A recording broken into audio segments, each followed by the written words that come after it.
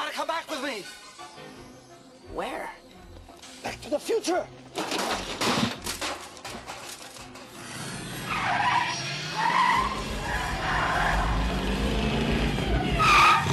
Hey, Doc, we better back up. We don't have enough road to get up to 88. Roads?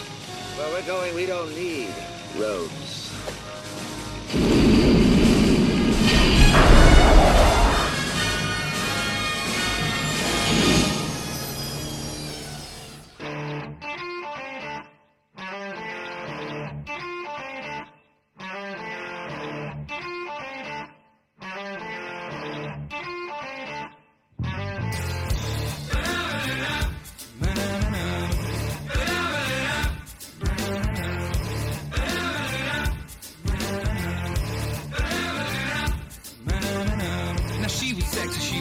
She was sassy, she was nasty, she had the lot.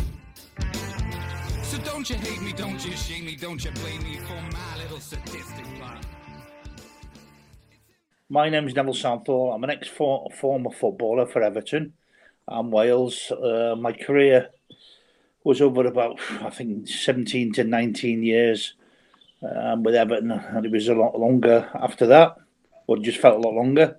During that time, I think I won 2 First Division winners, which is the Premier League now, 2 FA Cups 10 years apart, European Cup Winners' Cup, some Charity Shield stuff, Cup Winners' Cup, I think, and then various bits and pieces, really. I'm now getting towards 60 years old. I work in a special school in Ebervale, and my job there is basically dog's body security, bringing funding in, linking with businesses, taking the kids out, stopping them fighting, basically anything that needs doing, really.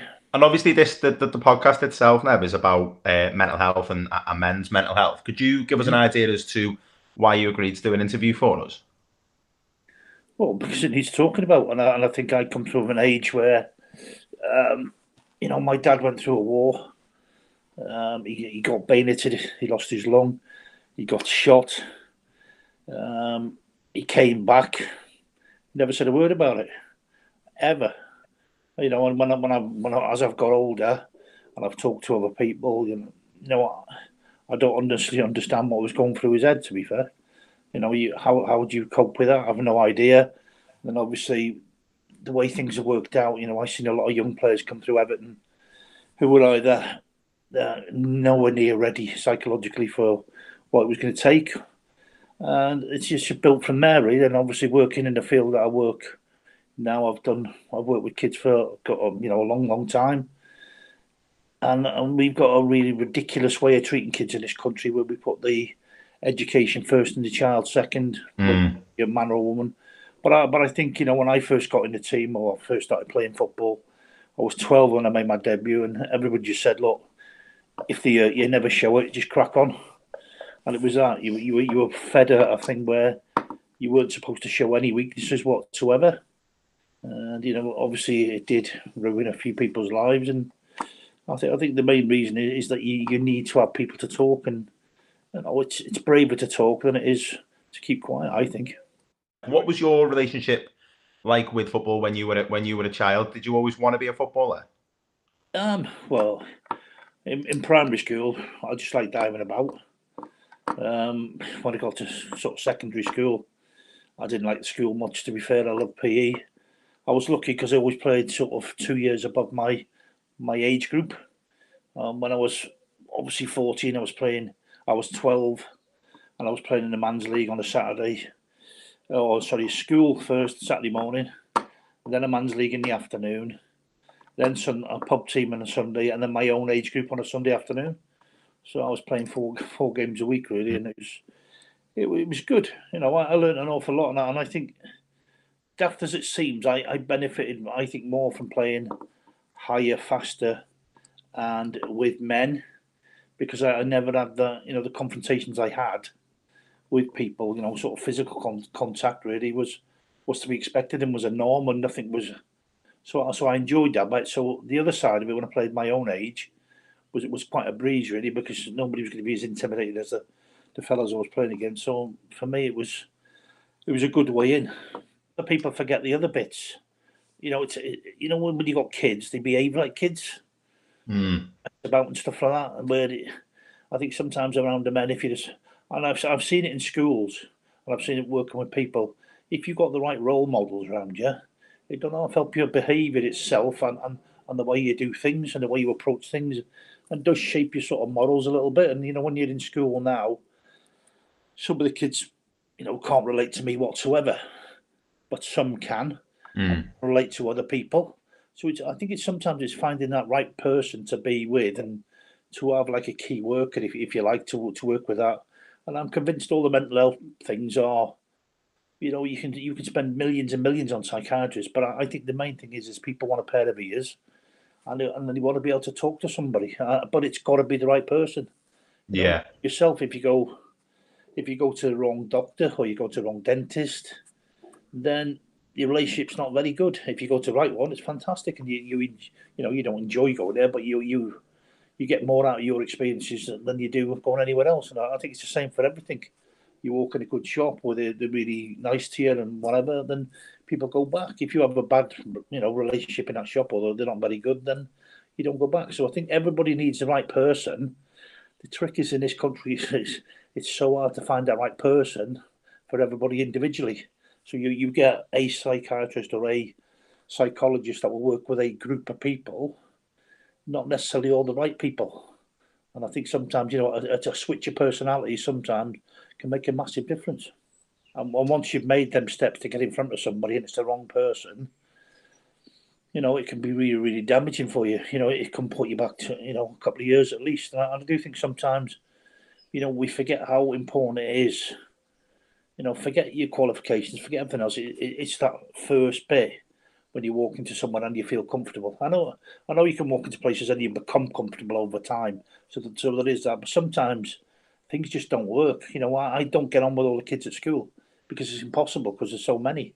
You're not always going to have a good relationship with everybody you meet.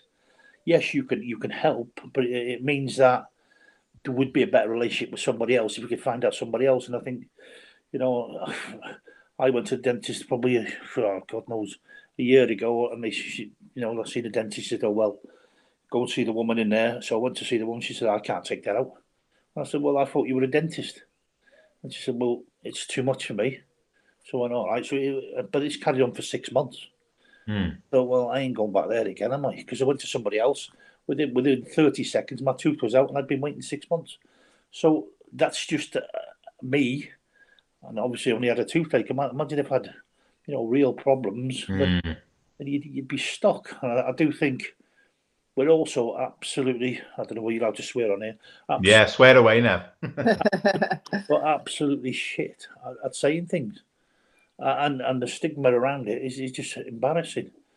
And I think the government's probably as much to blame as anyone else. I mean, they're all jumping on the bandwagon now. You can see everybody jumping on the bandwagon now because it's trendy. But this has been going for years and years and years. There's slow sea change, but now it's become trendy. Everybody seems to want to jump on the bandwagon of mental health. And now it looks to me as if everybody's doing stuff. And even that is not coordinated. So it looks to me as if we're going, right, okay, there's the wall. If we throw loads of mud against that wall, some of it's bound to stick. But we haven't got a real cohesive plan for whatever it is. And yet there's people doing fantastic work in isolation. Yourselves. You're isolated, aren't you? Where's your group? Where's your union of people who can all band together to have a voice? Everybody's doing it with a small voice. What we really need is a big voice, and we need the people to speak up. And I think at some stage, all this stuff will quieten down. It'll be left to the same old things again, like yourselves, and there'll be charities that pick stuff up, and the hospitals will pick it up. And somebody's got to get in to change what we're doing because it ain't working. And after this period of isolation, people say there's going to be bigger problems. Well, there will be bigger problems. Yeah. But there'll also be bigger problems with domestic abuse. There'll also be bigger problems with debt. There'll also be bigger problems with homeless people. So there's an awful lot that's going to come out the other end that we're nowhere near equipped to deal with. Yeah, I can't disagree with anything you've said there, Nev. going back then to your football career, when you were a teenager, I believe you had a tour in Germany and were offered a deal with Fortuna Dusseldorf. Is that right?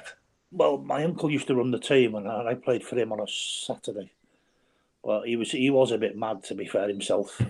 We'd make us run up the Great Ormond. If we weren't there, the bus would drive off and leave you. We used to turn up at games in the back of the wagons because you couldn't have a bus.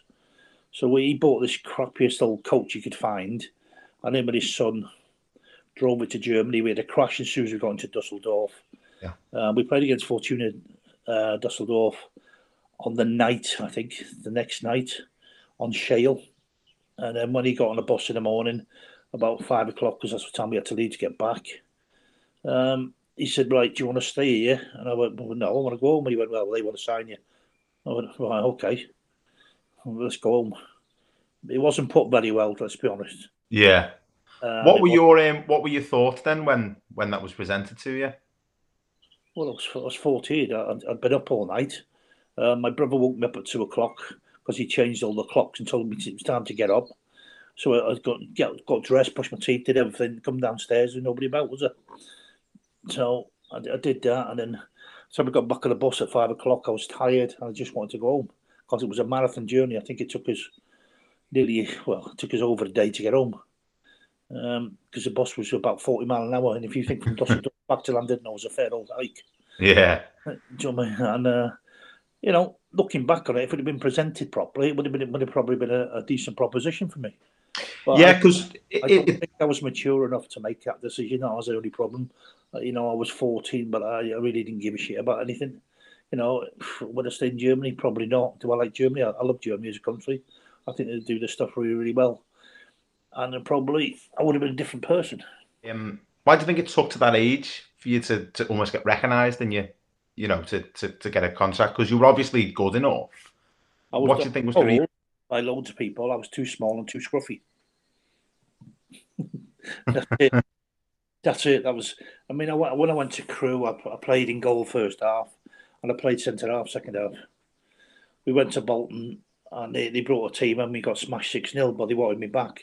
And I thought the way they set the trial up was disgraceful. I never went back there. So the trials I had I enjoyed Crewe, to be fair, but I was taken to the games by an old fella who was probably clocking on 70 then. So, and I don't know what happened after Crewe won it. They kept telling me they wanted me back, but nothing ever came of it. So I did loads of different things for Wrexham, but I was always told I was too scruffy and too small.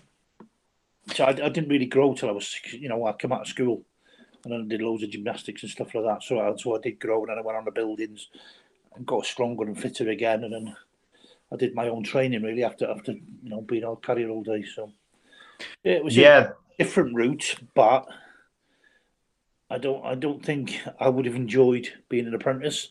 It was too formal for me. I'm not great with four walls as it is. I'm not great with authority, so it's one of them where I'd have probably gone. I wouldn't have lasted, I don't think. The way that you kind of got into the game may have been stood you in good stead moving forward rather than coming through the academy. Yeah, I had more experience because of obviously I played above my level. I played against men. Then I moved around a bit, different clubs, which give me different things really, different experiences, and not all great. But I think they make you what you are. And I think, getting used to travelling to different places. When I played for Winsford, I never trained with Winsford United at all because they were by Chester. I never trained once. I just turned up and played all the games. So that was good for me. But that team was full of Scousers. And that gave me another insight into, I'd met Scousers before, but usually just worked in a hotel in London, no, really. So, I wasn't that well up on them. But their attitude and that, the manager was just Scousing it. I liked the way they did this stuff. I liked their enthusiasm. I liked their will to win.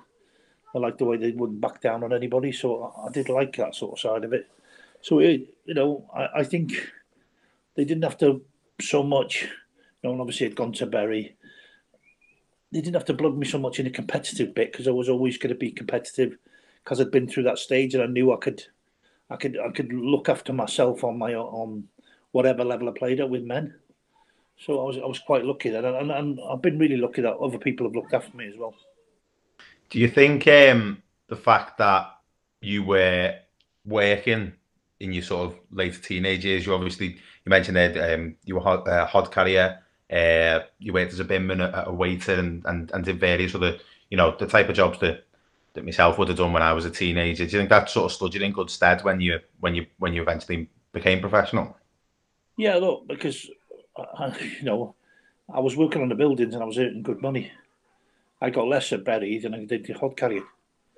So I knew that worst case scenario, if I failed at Berry, I'd go back to hod carrying. And then obviously I did all right at Berry, and then he sold me to Everton. And when I walked through the door at Everton, the only thing that I thought was, look, if it don't work out here, then I know I can play at that level.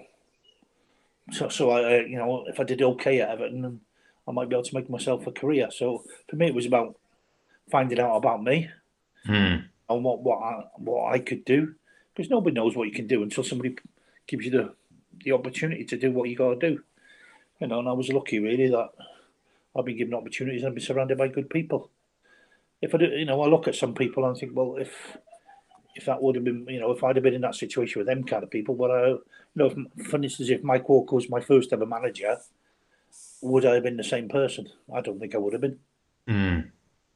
I was lucky that Howard sort of understood me, and let me crack on with doing stuff. Whereas I don't think Mike Walker was a bit more controlly and didn't like all that sort of stuff. And I suppose, in all fairness to him, they both had different agendas. Howard was trying to build a team. Mike had come in and on the back of some success at Norwich, I had a different agenda again to change the team to him, and I wasn't included in that. So I suppose different agendas, but I don't think I would have been the same person. It's like one of those things, isn't it, where like the stars align sometimes, don't they? The right person, right place, right time. Yeah, I think so, and I think I've seen it over the years at Everton. We can have a player who's talented, but just can't fit in. And there's something else about Everton that you just have to be able to fit in. And same for any club. I walked into Stoke on loan at the end of my career, and I didn't realise what I was walking into. It was so political. You think Chris Kamara had come in as manager. The two people who'd had the manager's job before were in the background chipping away at him. The players were all unhappy. So it was a different situation for me as well. And I think you have to be really lucky to be surrounded by good people. And unfortunately, I was. Just to touch on when you first started at Everton then, and I believe in the first few seasons you actually suffered with some nasty ulcers and swollen feet, and you ended up out on loan at Port Vale. What was that period like? Looking back, stupid, because after the Liverpool game, I don't know whether Howard was in his own way protecting me. I mean, after the game, my feet were ulcerated. They used to go down to the bone, and sometimes I used to have injections into my little toes because they were all holy. But at the same time, if it had been now, that wouldn't have happened because all it needed was a chiropodist, and the chiropodist got rid of it all within 2 or 3 weeks. But I spent like 2 or 3 years like this, with my feet had swell up after the games and stuff. And all I did after the Liverpool game, they took me to Lord's Hospital.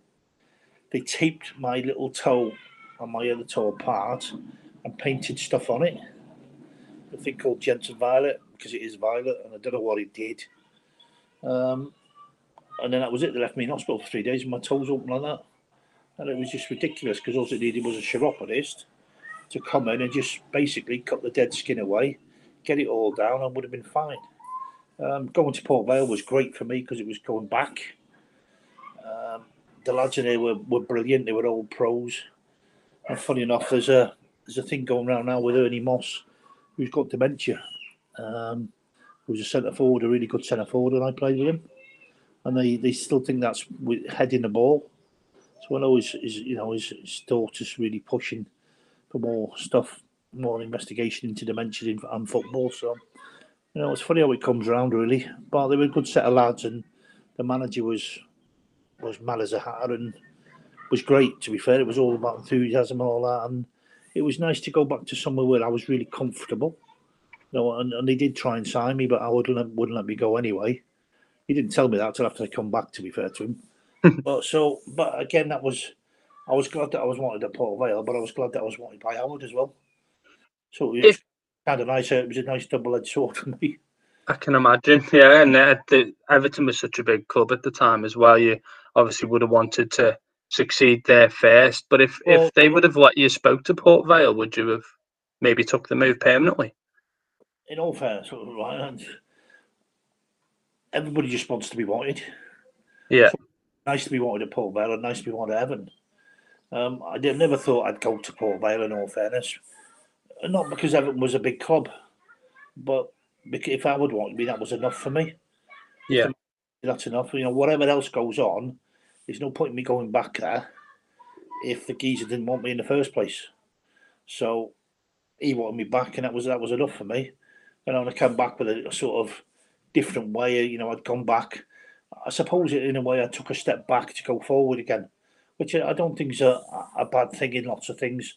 I suppose if I was running against the wall and smash my face on it, Port Vale told me a way to go round the wall. Yeah.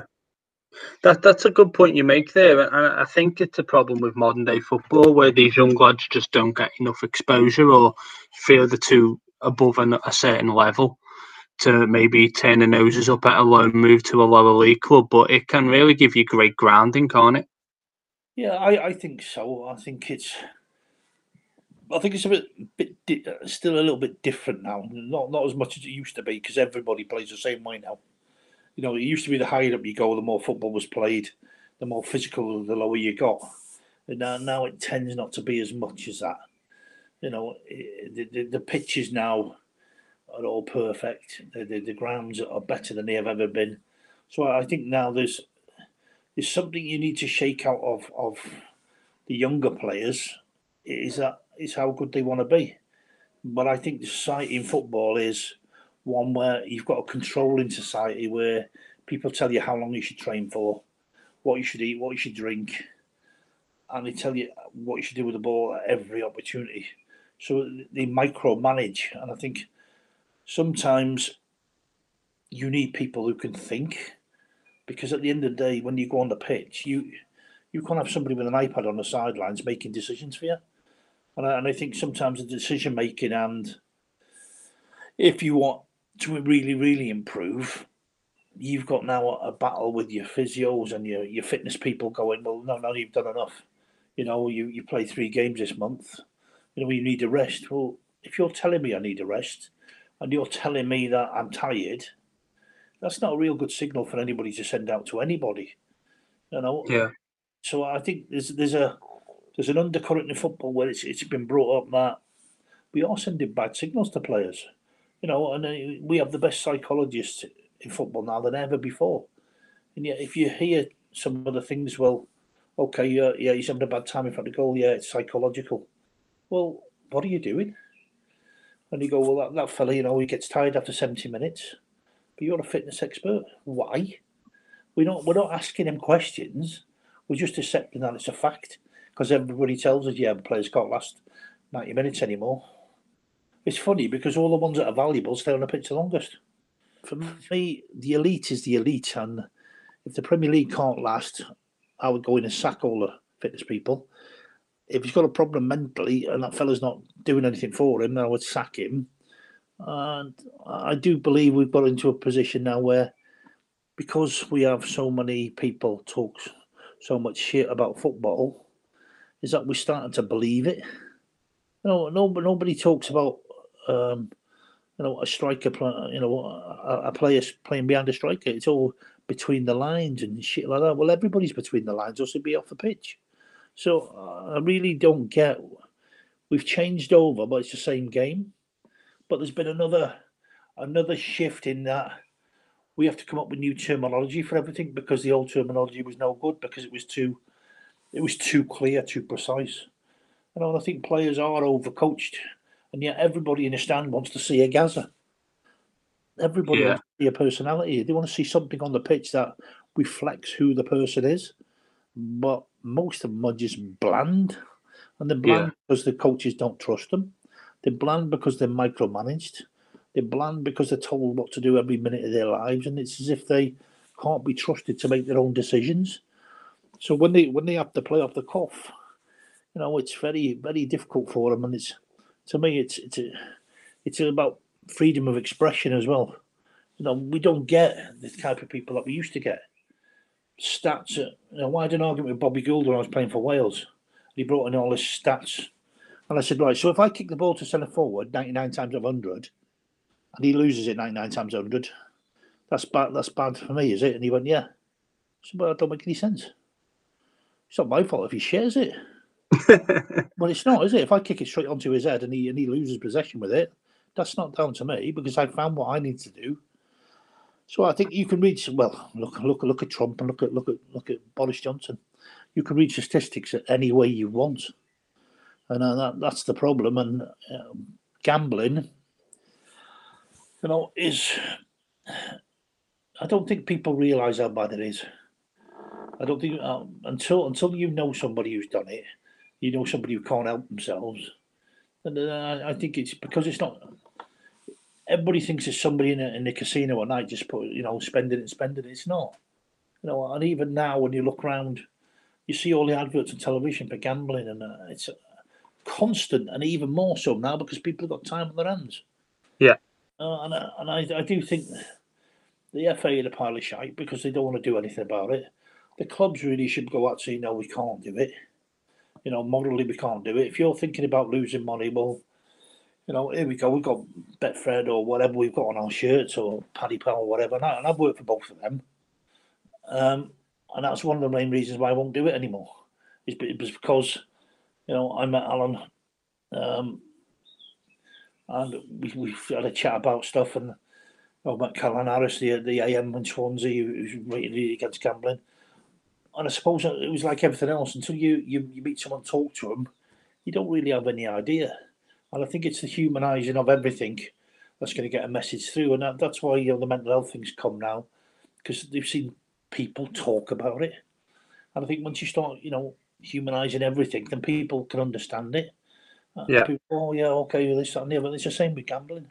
We had players who used to bet on everything. All the time. And, oh, yeah, it was all right. Yeah, it was good. It was good as gold. We could stop when we want. Well, so... Yeah, it's all very well to say that, but where's your support network? How do you know you can stop? And where is the support for these people? Scott, who we had on the show, he was talking about his story now, runs something called, he helps lecture at Epic Risk Management. And one thing he said is because football contracts are so much more now, even before you've kicked the ball at senior level, young players have a lot of money and a lot of time. And that's a very dangerous mix.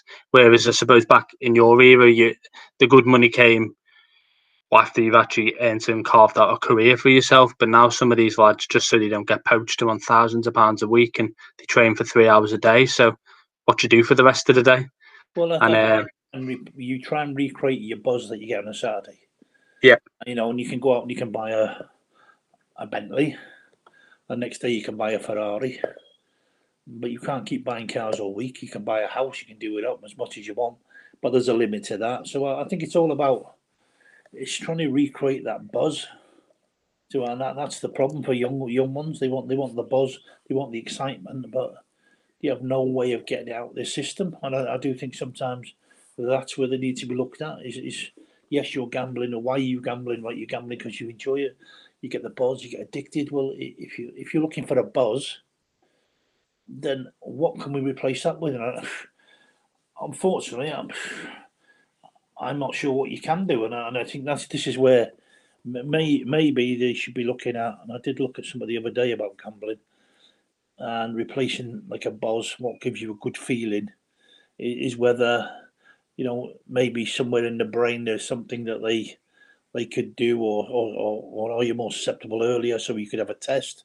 So maybe look at the genetics and then look at maybe take some brain scans of people who have been addictive and see where they go, and see go down that route, as well as looking at the environment. And I think if you're looking at the environment, you're looking at clinical trials, then you've got half a chance of coming up with something. But at the moment, how do you replace your buzz? It's. like an alcoholic, innit? After 3 pints, it's nothing. After 10 pints, okay. So he needs more and more. He needs to get up and do it. What drives compulsiveness? So is there something we can do to stop them being compulsive and wanting that thing? And it's the same with anything. Because once they find that thing that stops them having that buzz, then a lot of things, would be cured. But at the moment, I'm not sure what it is, and I don't think anybody else is. To jump back on your career then, Everton's most decorated footballer, arguably best goalkeeper in the world for a considerable period of time. As somebody who came into the game late and had quite humble beginnings, how did that feel? How did you take that in your stride emotionally at the time? If I'm honest, I didn't really give a shit, to be fair. Because it's only somebody's opinion, isn't it? Yeah. Look, and I went through a period where nobody would write anything bad about me. Then I went through a period where they did write shit about me. Then I went through a period where, I was good old so and so, and now I've retired. I'm fucking great.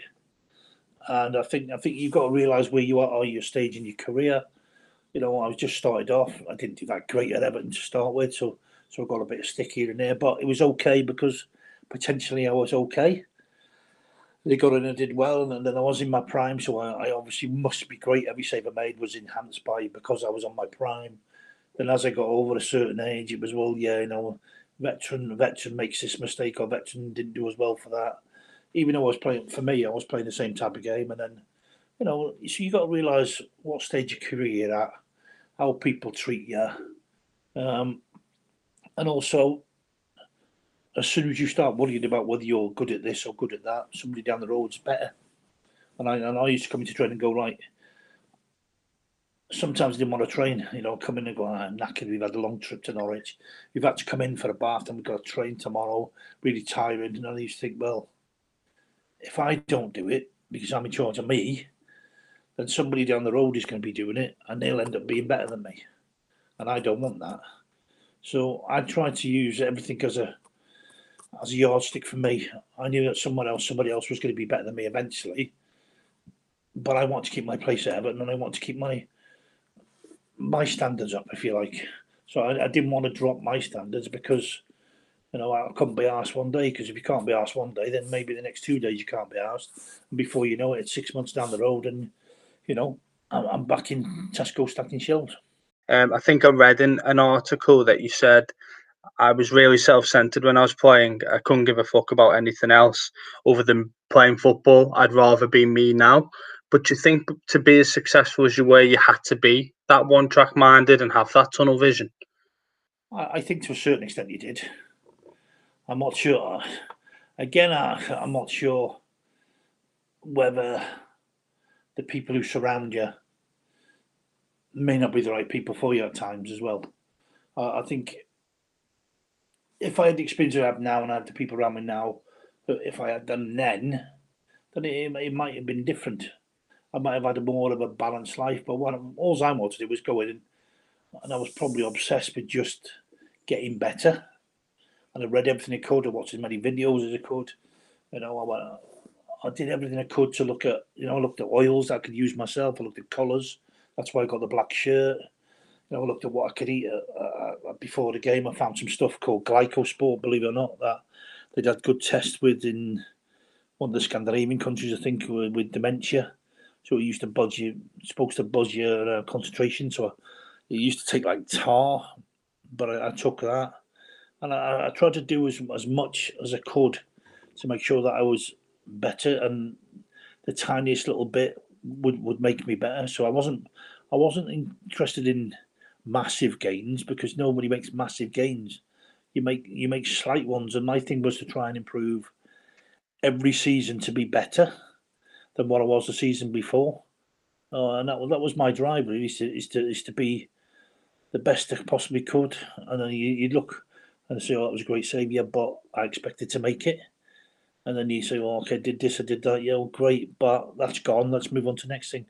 So probably, in a sense, not quite took it all in as I went away, as I went along, sorry, but now I've got time to look back and reflect and thinking, yeah, actually did okay. Maybe I should have had more, maybe I should have been more interested in more other things. But in fact, there was fuck all else to interest me, to be fair. To be honest, I don't think you could have done much more than you did on the field. Would you say you were your biggest critic then, Nev? If you let in a goal, maybe you should have saved. Is that something you'd think about constantly, or would you be good at drawing a line in the sand and going, we move on to the next game? Well, I got better as I got older, but when I first did it, I think if I'd have seen someone in the road I didn't like, I would have run them over. Yeah. I was dead angry driving home, but then I got to reason, well, I'm angry because I'm angry at myself for doing something stupid, and then you get to a point where you go, well, actually, I can't change it.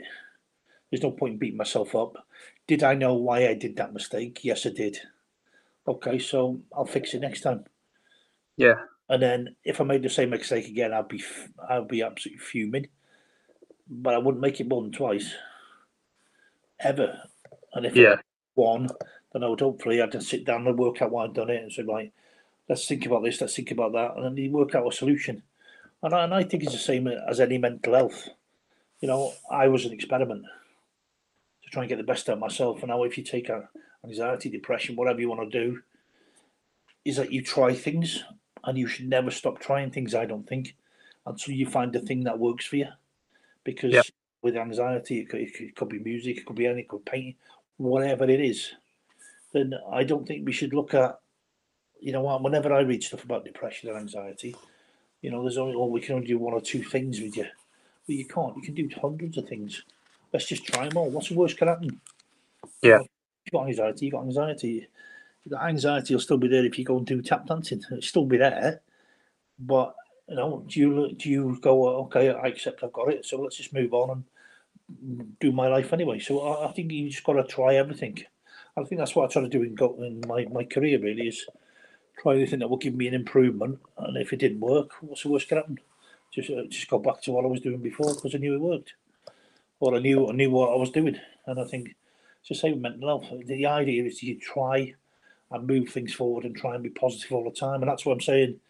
If you've got somebody with a mindset who's behind you doing that as a psychologist or a clinician, whatever you want to call it, or just your mate, then I think that's a better thing than somebody sitting in a room with you going, yeah, life's shit, innit? Because I think you need, let's come on, let's maybe look at a different way. And I did look at, football's all about solving problems for me. You solve a problem, how to stop them scoring, how did he come through last time? Where's he going to cross a ball? Anticipating things. So for me, it's a problem that we need to try and solve. And sometimes the things have to be from outside the box. They can't always be in that little box of tricks that you've always used because nothing moves forward then. And I think, a podcast like this are different. You can get people to talk about different things. So there's things that they might hear on your podcast that they've never thought of. And that's where the beauty is. It's not sometimes the big things that make a difference. It's the little things. It may be just a little spark somewhere, and that can cause a chain reaction where they go, actually, I never thought of it like that. Let's try that then. Okay, so I've got anxiety when I get up this morning. Okay, how long does it last? Well, okay, we'll have a look at that. A panic attack. How long can a panic attack actually last for? If you sit down and go, I'm fed up with this, and I keep getting this, keep getting that. Take a panic attack. A panic attack will last so long.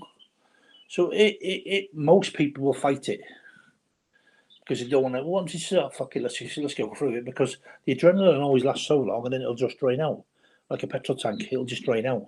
So fuck it, let's just work with it. Okay, yeah. So what? So just accept it, and then go. Okay, I've got it, but I'm still going to shop. I'm still going to do this. I'm still going to try and do that. But if I've got it, I've got it. And then the more sometimes you accept that it's there and it's going to happen, because you can't stop it, well, why would you want to fight it? Because at the end of the day, that tank's running. Your tank's leaking all the time. It's leaking the stuff out. You're using your fuel because eventually it will subside. And I think sometimes it's looking at it maybe visually, where there's your tank of adrenaline. It's going to drip off. So eventually that two things. One, that's going to run out, and two, you're never going to die because you never have in the past. And that to me is two big things, So, but it's just getting the rationale to sit down and think about it and maybe just talk about it and go, right, okay, panic attack's one thing, okay, anxiety, okay. Well, anxiety, what we got anxiety, okay, let's try and work through this then. Let's try and, you can't get out of bed till you get to the door. Okay, let's just visualise you getting out of bed one day and just standing there, then getting back in. Because nothing has to work instantaneously. You've got it, you've had it for a couple of years, whatever. Then let's take it slowly and let's do it bit by bit, but don't be disappointed. Don't beat yourself up if you can't reach your targets, because nobody always reaches their targets, and failures, it's never a failure because it's an attempt. And I always work on the basis, and I did in football, every loss brings you closer to a win. And so growing up, we knew a lot about your career, and obviously got friends, family who adore Everton and adore yourself. Now, you had some amazing years at Everton, but sort of mid-90s, there was a sort of a downward spiral in the team's performance. And I think that actually led at one point in a death threat from a fan when you picked up 4 points from 12 games. Now, I appreciate that's a very, very small minority who were probably having a go at the time, but could you talk us through that incident and what that was like? Well, I got a message through saying they were going to do stuff to my family and burn my house down with the family in it. But, I took the letter to the chairman, Sir Philip Carter at the time, and I said, look, I've got this letter. He went, yeah, and? I was like, yeah, fucking what do you mean, and? So they've threatened my family. He went, well, And I thought, I can't believe you're not fucking taking it seriously. So I thought, this is just fucking wrong. But at the end of the day, when I look back on it, I'm thinking, well, maybe he dealt with more than me. But I would have rather spoke to somebody in the police, and they said, yeah, but you just get fucking cranks, you write letters, blah, blah, blah. I'd never had it before. And to be fair, was you genuinely scared at the time, Neville? Well, I've never had one. So, Yeah. Look, I think I can look after myself. I think I'm big enough to look after myself, but I had a daughter and I had a wife in my house, and I didn't want that anything to do with it. And because we're away a lot, things can happen, can't they? No, definitely. It's a shocking thing to happen to anybody, and for the club to have that stance, I think is I think quite strange. In a way, it did help, because I thought, oh, fuck it then. If you're not taking it seriously. And then I'm sure I made sure there was always somebody around there when I was away. I did. Luckily, we lived next door to the chief constable of the North Wales Police at the time, so that was a help. Not that he was any fucking use, to be fair, but. And the thing is, you've obviously got a great relationship with Everton fans, and you still do to this day. You didn't see that as tarnishing any sort of period of time at the club, or was it just this is one idiot who's probably got issues himself that's taken football too far? Well, I think I think someone had to go at me when I went to get the ball, and I went, "Oh, fuck off, you wanker!" And I think I got on the paper, and I think it grew from there. So I don't know whether it was a serious threat, but I don't think it was a serious threat in the end. But it was, because they made me apologise in the paper and stuff, which, I suppose I had to do, but I didn't really want to do, because I thought, hang on a minute, this fella's calling me a fucking useless twat and all that. So why can't I tell him to fuck off? Do you know what I mean? Because in any other walk of life, I'd be able to do it. But because I wasn't allowed to do it, I think because that came out, and I think somebody else had obviously thought, oh, fucking man, we'll write this letter. I never thought it was anybody. I didn't think it was a fair reflection on any of the fans or anything like that. I thought it was somebody who was just fucking gone over the edge, really, and that was it. But after a week or whatever, I forgot all about it anyway. They weren't going to do anything. We played it. It almost goes back to what we talked about before about brands, the way you have to apologise for swearing at somebody who's verbally assaulted you first, and then somebody sends you a death threat, and you've just been told to forget about it and put it in the bin. It's almost unbelievable that they take that human element away from footballers, that you've got emotions too. Well, I think that's right, but nobody wants them to have emotions, do they? Because you have to be controlled. You have to be controlled in that controlled environment. But the thing that people got to realise is that football's a cross section of lads. Well, you've seen it in the women's game now as well, because there's bits of shit creeping into that, isn't there? They get a bit of abuse. So it's a cross-section of lads. You know, when you go anywhere, they're not all going to be nice people. They're not all going to be idiots. But they reflect what the population is. Some will be incredibly clever, some will be thick, some at this moment in time, you guarantee there's gay footballers, but they can't come out because of the way things are. You look at just a cross section of society. There's got to be whatever there is in society that isn't within that industry. So I don't think it's. I think it's just one of them things where I wouldn't dream of when the fella comes to fit a fucking tire on my car or do something to say, "Fucking hell, mate, you're doing a shit job here. You fucking wank, why don't you fuck off?" Yeah, it's true. Put that fucking washing machine in properly, you useless twat. I can't believe you've done that. I'm paying you this much money and you're fucking rubbish. You wouldn't get that. But, you've also got to remember that the working class gamers, they worked the bollocks off whatever they worked all week. They come to the match and it was a release for them. If you take 22 people's, well, there's more than 22 now, but you take each side and the referees lot, you could argue, is it better to have 40,000 people going away? Well, some of them will go happy and some of them won't, but the majority, for them to let their shit out on top of the people that, are providing the entertainment or non-entertainment as it goes, than rather have the 40 or 50 be well protected. You need to have a sort of balance in both, but at the same time, there's got to be release for people as well, and maybe without that release, there'd be other trouble somewhere else. Yeah, maybe you're right. Yeah, they get it out of the football and it stops them doing something worse elsewhere. And I think it's obviously important to say as well that there's some of people's happiest moments at football games as well. And I don't want us to just focus on the negative and we just share that. How many kids were born after the FA Cup finals and European Cup finals and Cup Winners' Cup finals? How many kids were born after that and league titles? Yeah. So there's a real good side of it. And I do think, all I'm saying, I think, is there's got to be a line somewhere. And at the moment, the lines are blurred. And the lines are blurred because the lines are blurred in society. You've got probably Boris Johnson again. I keep going back to Boris Johnson and Trump, who are not setting good role models. If Boris Johnson was a kid in my school and he spoke the way he speaks, we'd have to exclude him. Yeah. And that's a good point, yeah. Because we can't have people lying and homophobic and racist and sexist. We can't have that in school. But it seems to be acceptable at the higher levels because there's been a drive to get Europe done.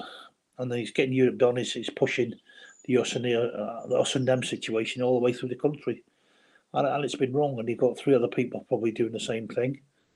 And I think that's crept into football, and I think it has been really, really difficult. And I think at the moment, football's got to stamp its authority back, and so society really, and we can't do it at the moment because the people in power are just hopeless. Just to sort of touch on then back onto your career, Nev, in 1996 you were awarded an MBE. What was that like?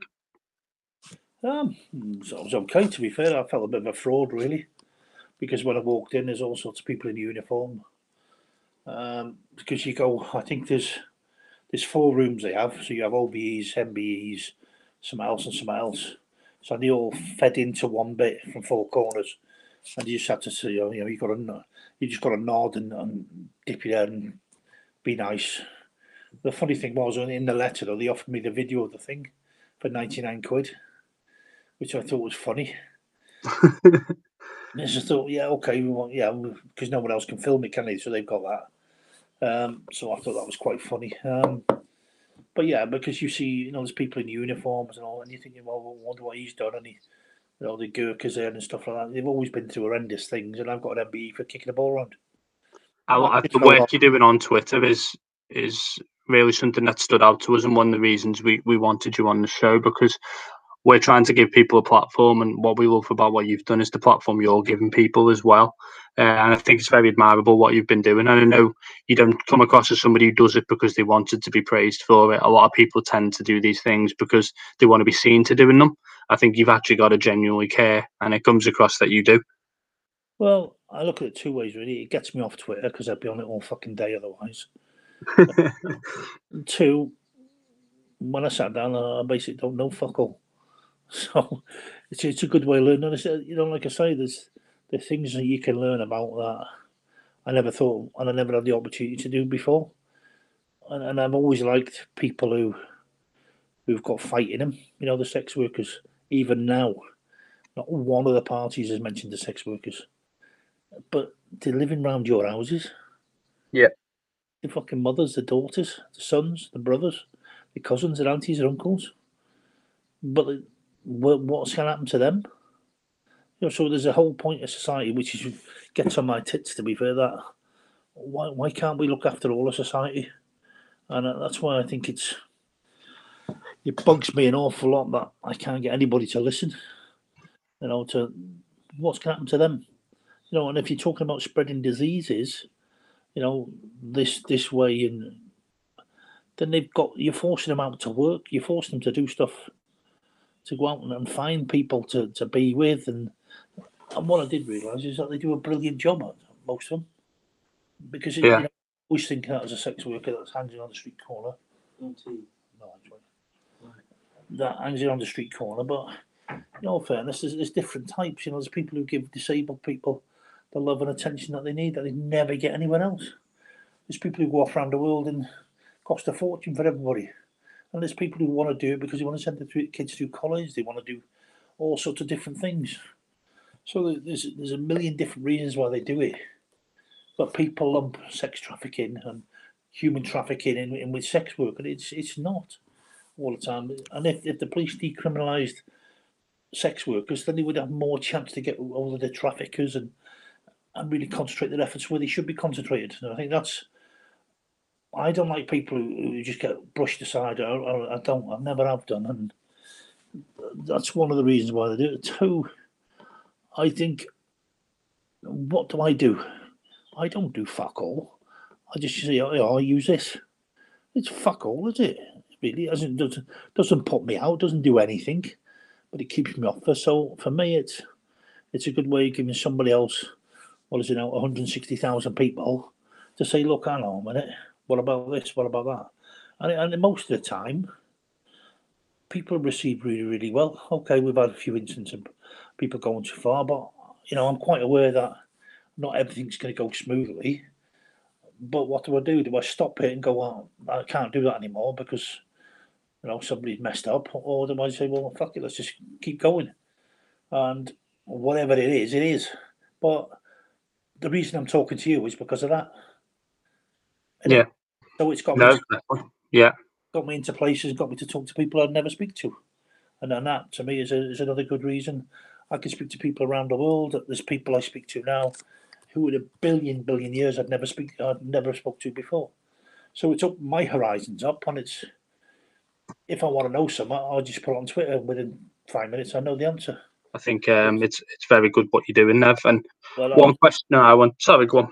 The only thing I would say is that you can't work in isolation, and we've got to somehow get through to charities.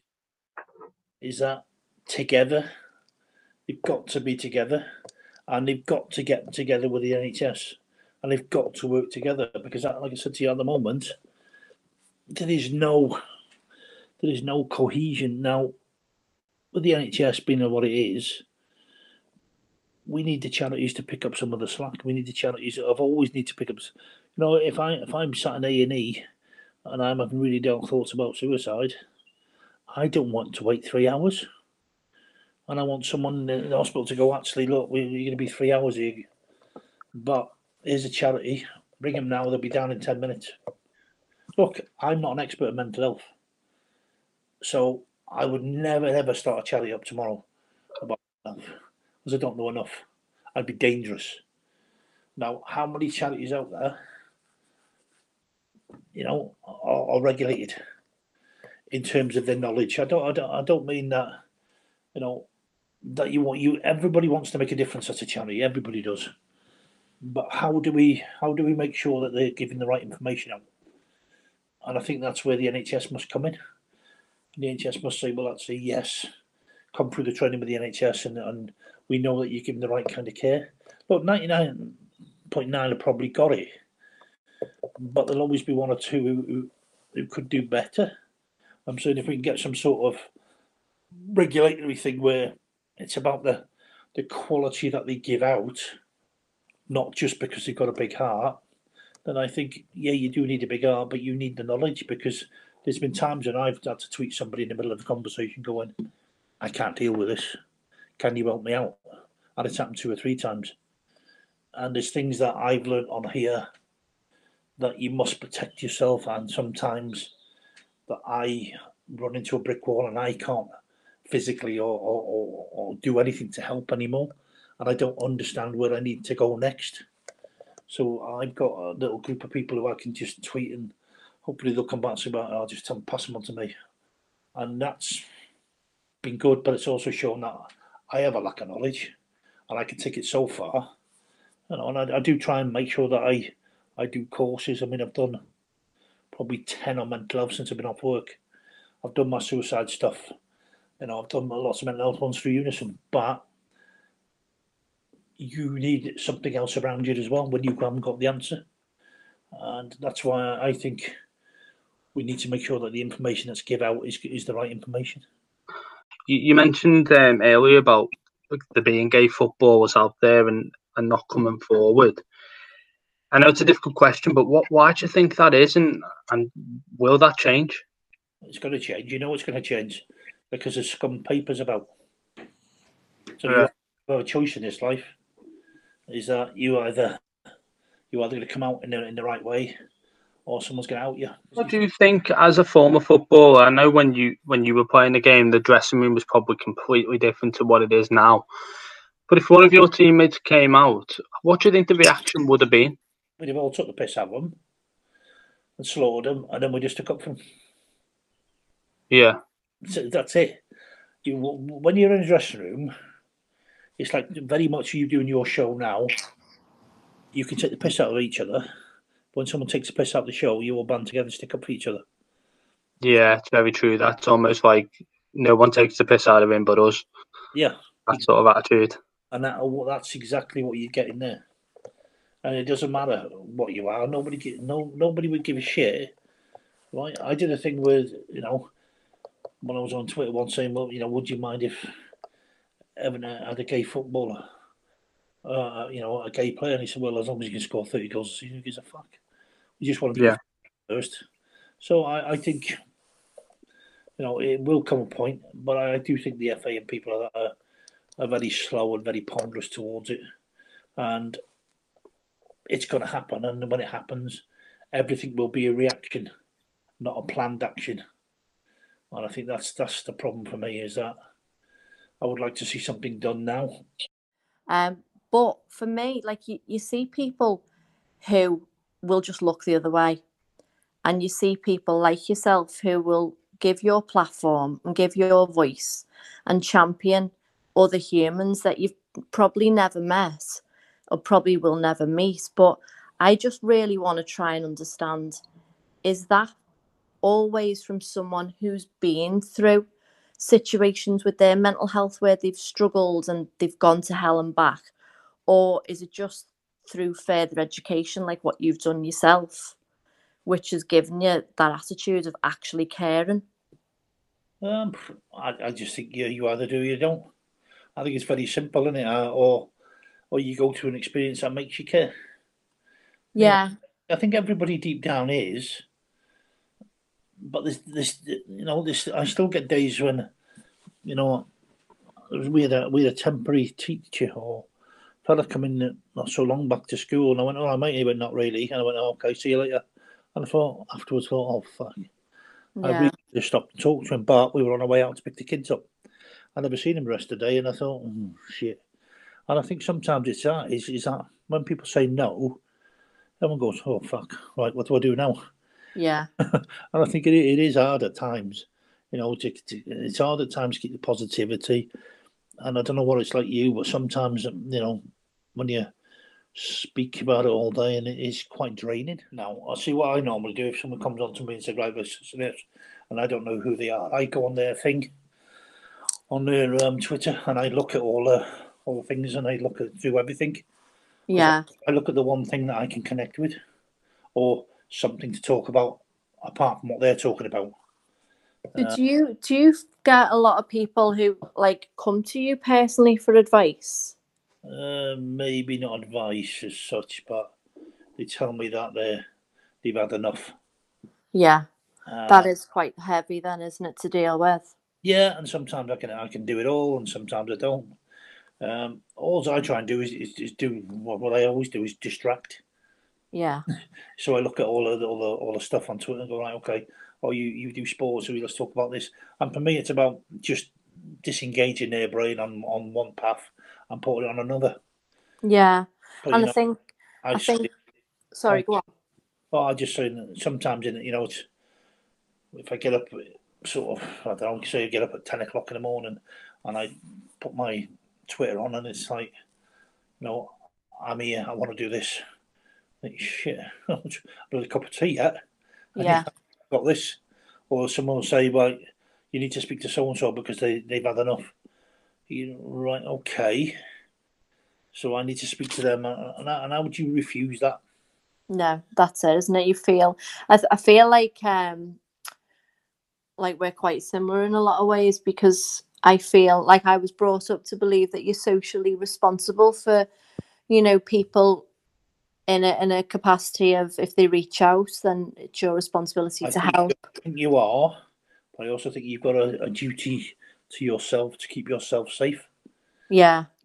People, that's one of the things I have learned, is that if I don't think it's going to go well for me, or I'm not making one headway that I should be making, then I do tweet other people and say, look, can you have a look at this, blah blah, whatever. Yeah. So use other people, so I'm lucky that way. But I also realise there's people who come on all the time, and I learned quickly that sometimes it's not all about the end product with them. It's about just having someone regular to talk to. Yeah, absolutely. There's a lot of lonely people out there, especially on social media. Yeah, there is, but again, you have to set yourself targets and time, because I had one fella from Canada who came on a lot and was on for an hour. Now, I'm getting up at 5 o'clock to go to work in the morning, and if I'm there past midnight, yes, it's great that I'm here for you, but at the end of the day, I have to have my own life as well. So, like I say, sometimes I can pass them on to other people who've been with the Samaritans and who are good people who can pick up where I leave off. You can run, you can hide, you can run, you can hide, you can.